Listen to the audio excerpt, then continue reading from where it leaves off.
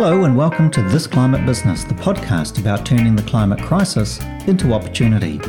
Please follow us on social media and rate the podcast as it helps others to find us. I hope you enjoy the show. New Zealand's international carbon reduction commitments require us to, amongst other things, transition our transport system away from fossil fuels. We're talking here about making a very big beast change direction very quickly. Just how we do that, along with transitioning heating and other systems, is the subject of a report from economist Dr. Richard Mead, released last November. It's a discussion paper for Vector, PowerCo and First Gas, and it unpicks the economic and regulatory shifts that such a transition might require. Richard, welcome to This Climate Business. Could we start by asking you to render the conclusions of your 146-page report into a short summary for us? Sure, thanks, Ross, and thanks for the invitation to speak. So as you say, it was a discussion document. It's setting out the challenges and the policy options for ensuring a transition to net zero in a good way. And I mean by good in a timely, efficient, equitable and orderly way, because it seems to me we should care about all those things. It's intended to stimulate some sort of informed and considered policy debate, certainly in New Zealand, but I think it's relevant elsewhere as well. Because it's a discussion document, it's not really making recommendations. It's not saying we should pick technology X or the policies we should put in place are Y. It's rather just setting out what the issues are. What are the pros and cons of different technologies? What are the pros and cons of different policy instruments we might use to have a good transition? And then talks about, how do we approach this? How do we think about which way we might want to apply these tools and resolve the sorts of challenges that come up? Because we've got different technologies to think about. We're covering a range of sectors in the report, but it's really focused a lot on transport because that's where I think the issues are most pronounced for New Zealand and elsewhere. We're a small country of 1.7 million households. We're trying to convince those households to switch their 3.5 million passenger vehicles to something net zero in less than 30 years if we're going to hit this target by 2050. And we want to do this in a good way, right? And that's not a small challenge. We're not just saying we can flick our fingers and this is going to happen. We have to convince a lot of people to make some choices. What's different about the report? Well, there's two things. One, I take very much a consumer focus. A lot of these sorts of studies about different technologies are engineering focused, but ultimately it's households making these choices. So we have to figure out what rings households' bells, what's going to make them change to something that's net zero in transport, for example.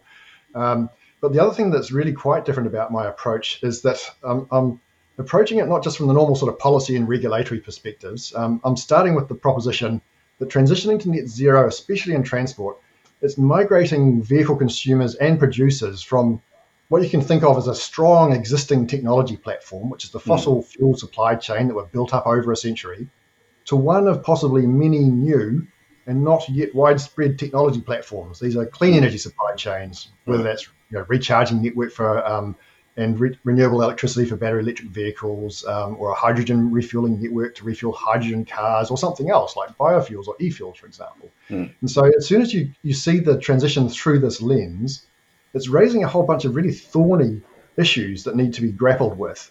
And these are to do with the things that when you have energy infrastructures, these are typically large networks. They have scale economies. They have things called network effects. And these really change how things work effectively, the dynamics. And in particular, it raises something that comes up a lot, chicken and egg problems with new platforms. The issue is here, if you're going to buy an electric car, battery electric car, you want to know that someone's rolled out a recharging network so you can actually recharge conveniently. If you're rolling out a recharging network, you want to know there's lots of battery electric car buyers who are going to use it and pay you for it. Who blinks first kind of thing. So that's actually a very important coordination problem. And it's not just in a vacuum either. We're doing it from the starting position that most people have a fossil fuel vehicle. We've also already got a fossil fuel supply chain that's meeting their needs in a very good way, aside from the emissions issues. And you've got to convince people to kind of step off from the thing they know to something they don't actually know right now. There's uncertainty, and it's made worse by the fact that whichever direction they go, they want to know that everyone else is going in the same sort of direction, because if they don't, you could end up being the guy holding the wrong technology effectively, and that would be a... Right, so it's a big and it's a complex issue, but it's also one that's we've made before, right? The report makes the point that we've had these transport platform transitions in the past in other countries. Oh, for sure. And one of the things the report does, which was kind of fun, I have to say, as an economist, not an historian, looked into the history of major transport revolutions. And I was looking at things like the transition from carts to canals in Industrial Revolution era UK, from canals to steam trains, and then from horses to cars. And these did point to some particular lessons that are quite pertinent. And that is, usually the transition happens because the new thing is either much less expensive or much more useful than the old thing. And that's an important consideration, because at the moment, could we say that about any clean vehicle technology that we're facing right now? They might be really, really quite attractive in a whole variety of ways, but they might have some problems as well. Not least, of course, they can be quite expensive. So, having something that's either less expensive and much less expensive and much better than the old thing is quite important. And the kind of flexibility that it gives people is quite important too. But what the other lessons of history are is that path dependence and initial conditions really matter. In other words, we never make these transitions from a blank canvas. We already build on what we've got. And what we've got can stand in the way of getting to the new thing, or they could actually facilitate it depending on how things play. And then the last sort of big lesson is that effectively, when it comes to building out new transport infrastructures, historically, at the outset at least, it was large industrial concerns who rolled these things out, not because they thought we need a really new, cool transport infrastructure that everyone can use. It's rather they did it because they were able to make more profits out of their existing operation. So if you're a coal mine in the UK, you wanted to ship more coal to the plants that made stuff in the Industrial Revolution. If you're a factory in the UK, you wanted to be able to ship your products more conveniently to customers, around the world. And so these large industrial concerns, they had the money, they had the skills, and they had the incentives, the profit opportunity to roll these things out for their own benefit. And it just so happened that by doing that, it created opportunities for other sorts of services like public transport and so forth that really, really took off, because you had this sort of initial momentum building in these new infrastructures, and that became something that started to build into other applications as well. So we've done this before.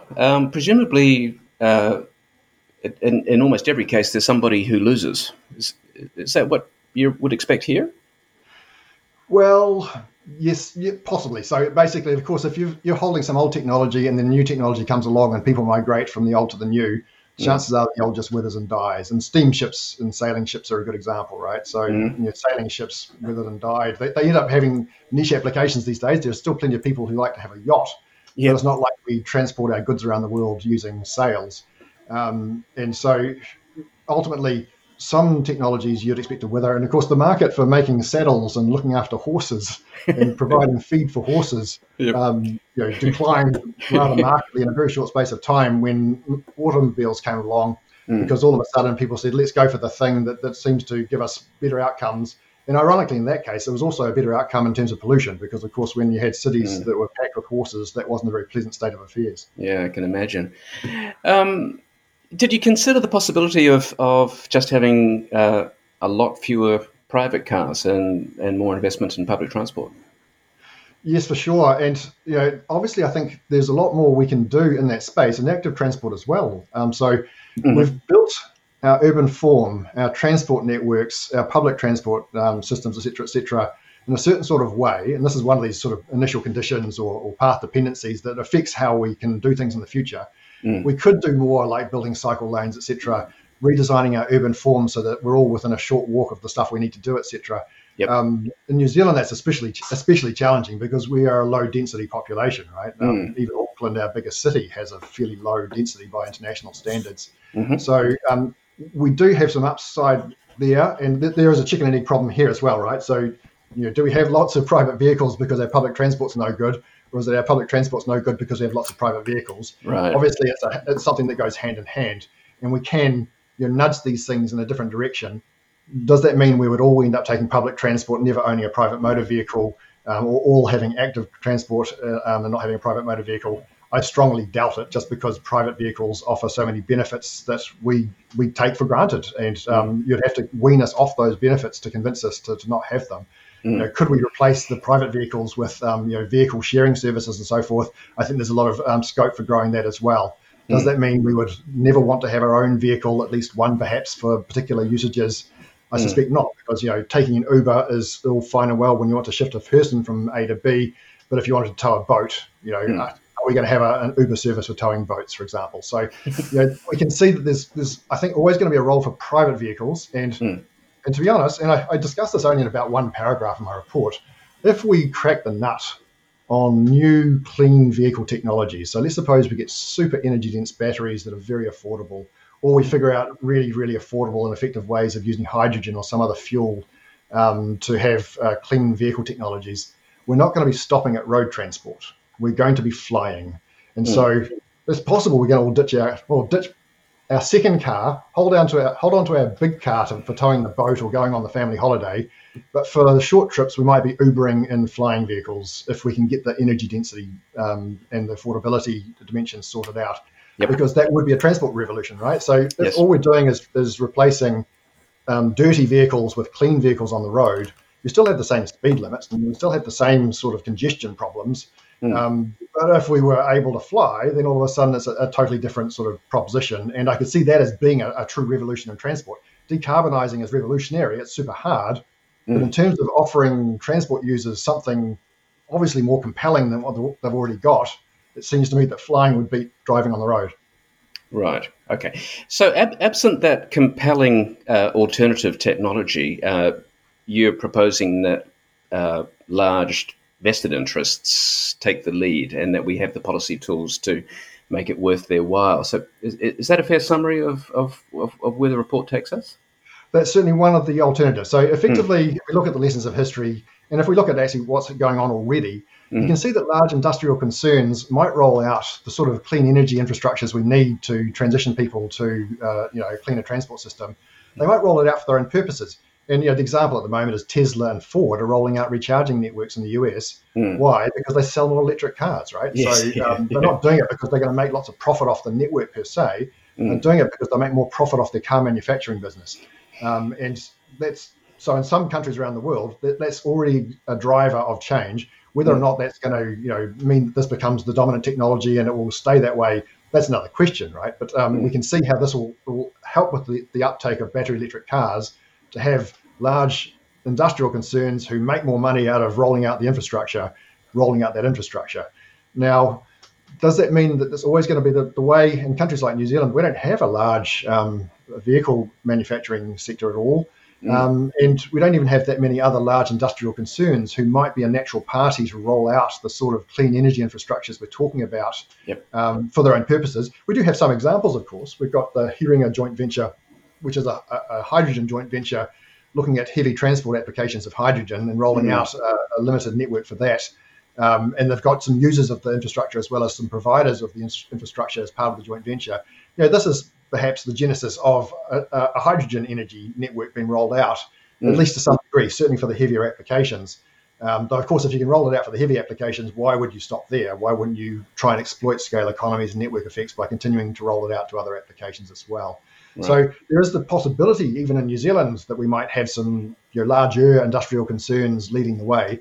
But it's possible that they might not have the legs, as it were, to do this. And so one of the other possibilities I've talked about is, well, how might we somehow recruit the interests of the existing operators, the operators that already have very large infrastructures in place, and maybe convince them that converting their infrastructures, think about the fossil fuel supply chains, right, and gas and gasoline and so forth.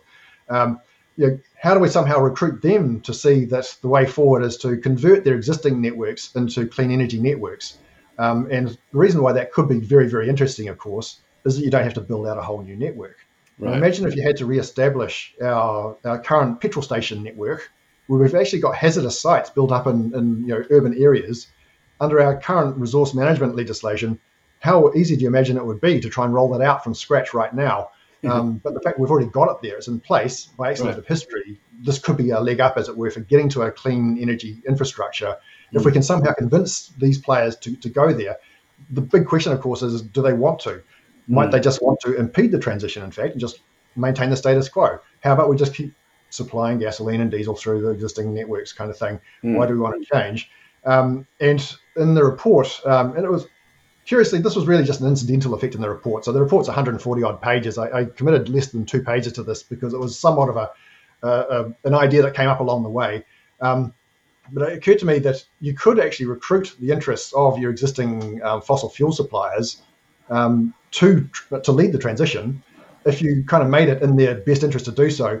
When I say in their best interest, I don't mean necessarily offer them more profits than what they're currently making on their existing operations, but conceivably you could actually make it so they lose less profits or fewer profits by leading the transition. Yep. And that's a slightly different sort of spin on it, obviously. So, what am I meaning by this? In the report, I go to great lengths to talk about this chicken and egg problem, the whole coordination problem of trying to convince 1.7 million New Zealand households to replace 3.5 million vehicles with some clean alternative. That's hard enough when we've only got one clean alternative. So let's suppose it was only battery electric cars. There are all sorts of issues that are going to make it hard to transition to even that one alternative. It gets even worse if we have more than one alternative. If we've got hydrogen cars over the horizon, and if you're buying a battery electric car, you've got to wonder, am I buying this car long term, or is this something that's going to basically have a short life because some other technology is going to displace it? And that's going to induce quite a few people to simply sit on their hands and stick with what they have. And if we want to achieve the transition in a timely sort of way, that's actually not what we want. So it's, in a sense, one of the worst worlds to be in, to have more than one competing new technology to displace the existing one. And so how can you solve that? Well, one way is just get the policymakers to pick a horse. The government says we're going to go battery electric, but that's obviously quite hazardous. We could end up making some very bad calls going down this direction. Right. And it occurred to me there's an alternative way to try and end up at the same sort of position, but in a different sort of way.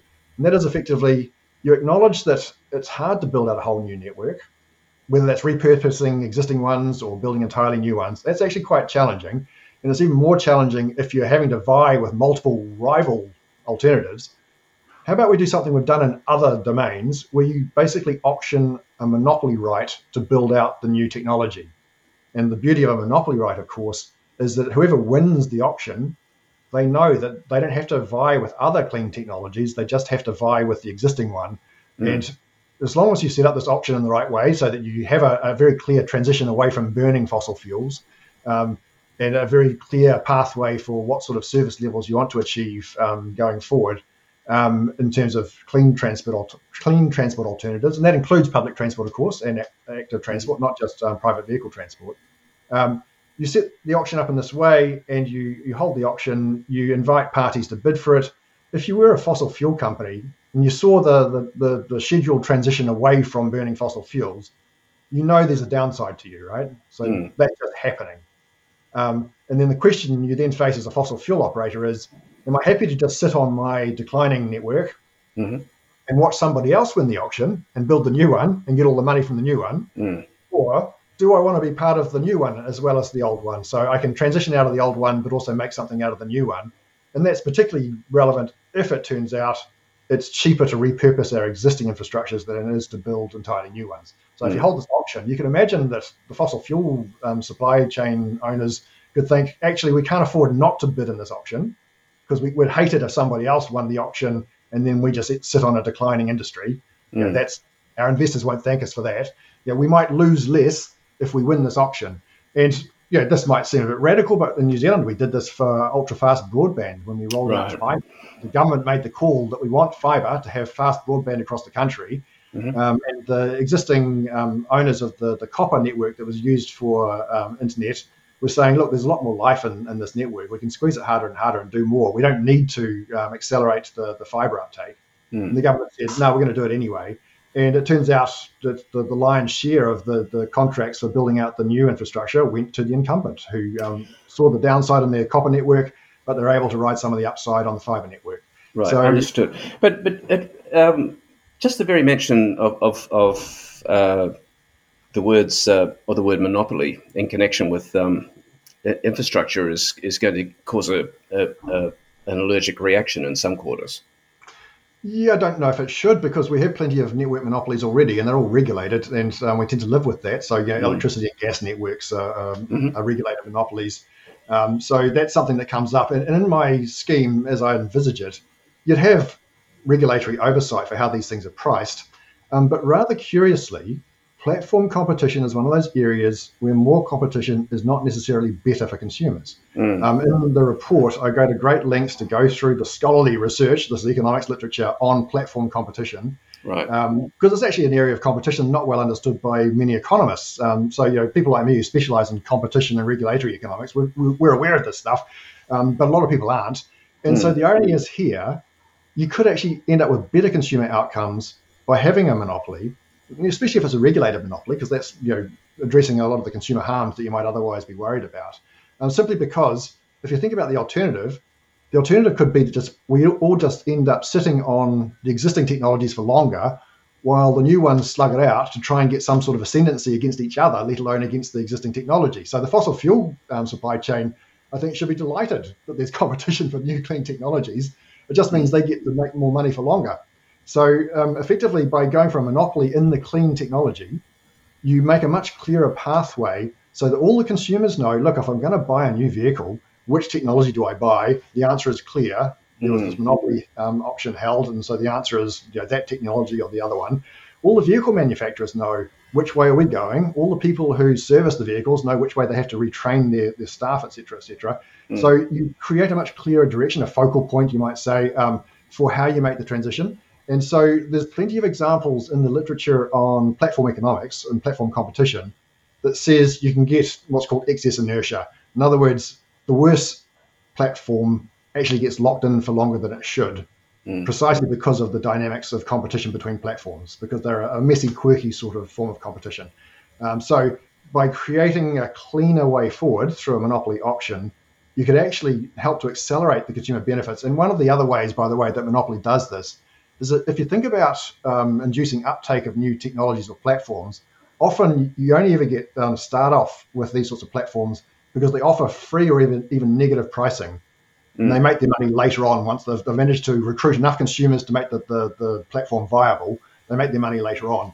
And so this is a sort of dynamic pricing sort of issue. If you have competing platforms, one platform could spend all the money to make the market, then another platform comes along and says, thank you, I'll take all your customers from you, and you lose all your money.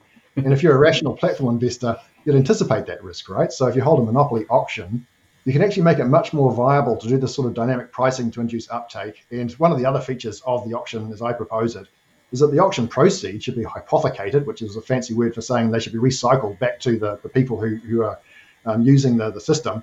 And effectively, you do that by making sure that the auction proceeds are used for subsidizing the uptake of clean vehicles or for retrofitting existing vehicles, if we can do that to get to clean technologies, because that actually helps the person who wins the auction, right? Because all of a sudden they've got a much bigger customer base who can use the network. So I suppose the fact that this report has actually been prepared kind of suggests that the transition is still at a very, very early stage in New Zealand. Where do we stand compared with the rest of the world in that transition? I think we are starting to roll out a number of the policies that we're seeing elsewhere a little bit later, and perhaps not with the same degree of gusto as elsewhere.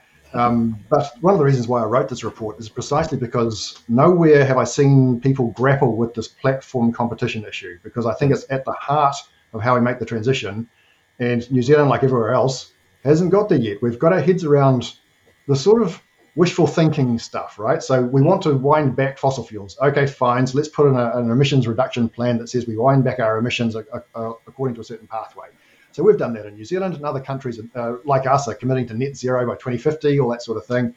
We're starting to roll out policies like banning new petrol cars from a certain date, what I call a soft sunset clause, which I think is actually really, really problematic. It's just going to lock people into their old cars. Could be really counterproductive. I much rather favour what I call a hard sunset, where you say by some future date, no one's allowed to burn fossil fuels on the road in New Zealand, and make it long enough date. Everyone can work towards meeting that sort of target. So we are starting to roll out the same sort of policy that we've seen elsewhere. We've got this fee-bait scheme so that we'll subsidise the uptake of clean technologies, and we'll tax the uptake of more emitting technologies. There are studies from overseas that show this is problematic because it's effectively a cross-subsidy to the middle classes from both the rich and the poor. The poor end up buying utes and paying the tax. Rich people who can buy new cars, buy a fancy EV and get a subsidy, or the really rich people don't care. They just buy whatever they want to buy and they'll just pay the tax. So this is literally what we're finding in studies of this sort of thing overseas. So we are rolling out many of the sorts of policies that other countries are rolling out, but nowhere are we kind of stitching up the upside transition to the downside transition. It's very easy to smash stuff, right? So it's very easy to say, we're just going to wind back on what we've got. That does not guarantee in any way that something new will rise up to replace it, at least not in an orderly, timely, efficient, reputable way. And the analogy I use, it's easy to smash up a house. You bring in a digger in a morning, the house is gone. But it takes months, or even longer to build a new house. And this is the situation we're in. We can easily smash up our fossil fuel supply chain, just pass a law that says no one's allowed to use a petrol station anymore. But how do we then figure out, how do we actually make the new thing happen? Do we just sit back and let it happen? Because of these chicken and egg platform competition issues I'm highlighting, waiting to see could mean waiting to see for a very long time. And when you find the answer, it might not even be the good one, right? So that's actually the fundamental problem we face here. How do we somehow induce the good thing at the same time that we get rid of the thing we don't want, and do that in some sort of stitched up way so that we can make sure that our transport services don't collapse, that we take the opportunity to build public transport and active transport more as we transition to whatever the new clean transport options are. But we do make sure we don't just smash up things, make sure nobody's got vehicles to drive, and then we're all left scratching our heads about how we get around. Right. Well, that takes me to our last question in that case. Can we get you to put to take a look at the crystal ball and knowing what you know about these transitions overseas, give us a forecast for what ours might look in, say, 30 years' time? 30 years' time. Yes, this is where I think, obviously, we don't even know what's over the horizon, beyond the horizon where hydrogen is coming over, right? So we know we've got battery electric vehicles, and they're proving to be quite popular, at least in a small scale. And short term, at least, you can see that's going to continue. There's an interesting question, slightly longer than that. Are we going to see other technologies like hydrogen become so successful that people might think, actually, I'd rather have a hydrogen car? Or, are we going to find that the battery cars are proving so successful that hydrogen just doesn't get any takeoff apart from the heavy transport applications where they're the natural sort of solution? And of course, there are other technologies that might be popping along, like e-fuels. These are synthetic gasoline, synthetic diesel that are made in a carbon neutral way, which you can simply drop into your existing vehicles effectively. If that nut could be cracked, we would be transitioning very quickly to a net zero sort of transport system. 30 years' time is a long time because I think there's so much technology uncertainty. There could be any number of alternatives that come along. The franchise bidding auction that I'm suggesting is a way to kind of short circuit the process, and you'd have to acknowledge there'd be a degree of potential regret there. So whatever solution you go for the next 30 years, if we make sure that this auction lasts for 30 years, and in my proposal, it's not an open-ended monopoly. So that's the other sort of way of addressing the monopoly concerns I should have mentioned before. But you make it a time-limited thing. In 30 years' time, I think all bets are off. We're likely to be in a clean energy environment, at least in a much more than we are now. But potentially with other technologies coming along than we even could imagine of now. And as I said before, we might be flying, not even driving. And I know that's been said that's been said many times over the decades. But our batteries are getting better, and our hydrogen technologies are getting better. Our ability to make things fly at an affordable mass market scale is getting better now. So in 30 years' time, chances are we're changing our urban forms so that we're flying as much as we're driving, and we're saving roads for heavy transport. And I think the big question we would say is probably in front of our noses right now, and that is, okay, battery electrics are doing quite well now. We've seen this before. A century ago, battery electric cars were the best-selling car, vying with steam cars and petrol cars. Are we going to go the same way as history, where they become eclipsed by some new technology, which in that case was fossil fuels and petrol cars, etc.? Will hydrogen or some other technology, e-fuels, whatever, eclipse battery electric cars, because it turns out you can get all the same cost and performance benefits that consumers are looking for in a better way through some other technology? Or is this the moment where the battery electric cars actually have their day, where they get enough market uptake and they become so compelling that actually these other technologies are kind of squeezed into the margins?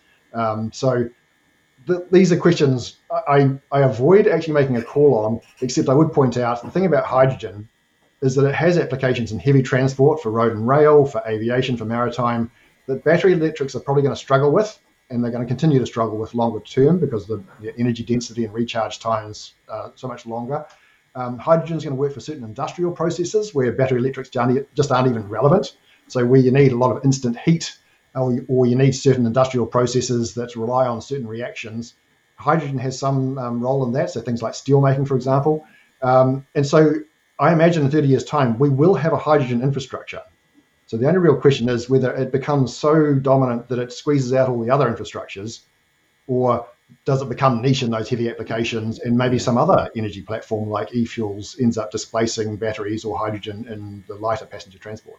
So I think there's a number of scenarios there, obviously. If you have this franchise bidding auction that I'm proposing, you'll know for the next 30 years which way you're going. So you will get to a net zero outcome in a way. Is it the way that will be persisting beyond 30 years? Who could say anyway? So whether we picked one technology or another now, we'd have to allow for the fact in 30 years' time could be a totally different environment with totally different technology options, and things might be naturally being displaced even without any sort of policy pushes that are still clean energy platforms, but they're in other domains altogether, and they're winning on their own merits. Right. Dr. Richard Mead, thank you for joining This Climate Business. My pleasure. This Climate Business, the podcast about turning the climate crisis into opportunity. Please follow us on social media and rate the podcast as it helps others to find us.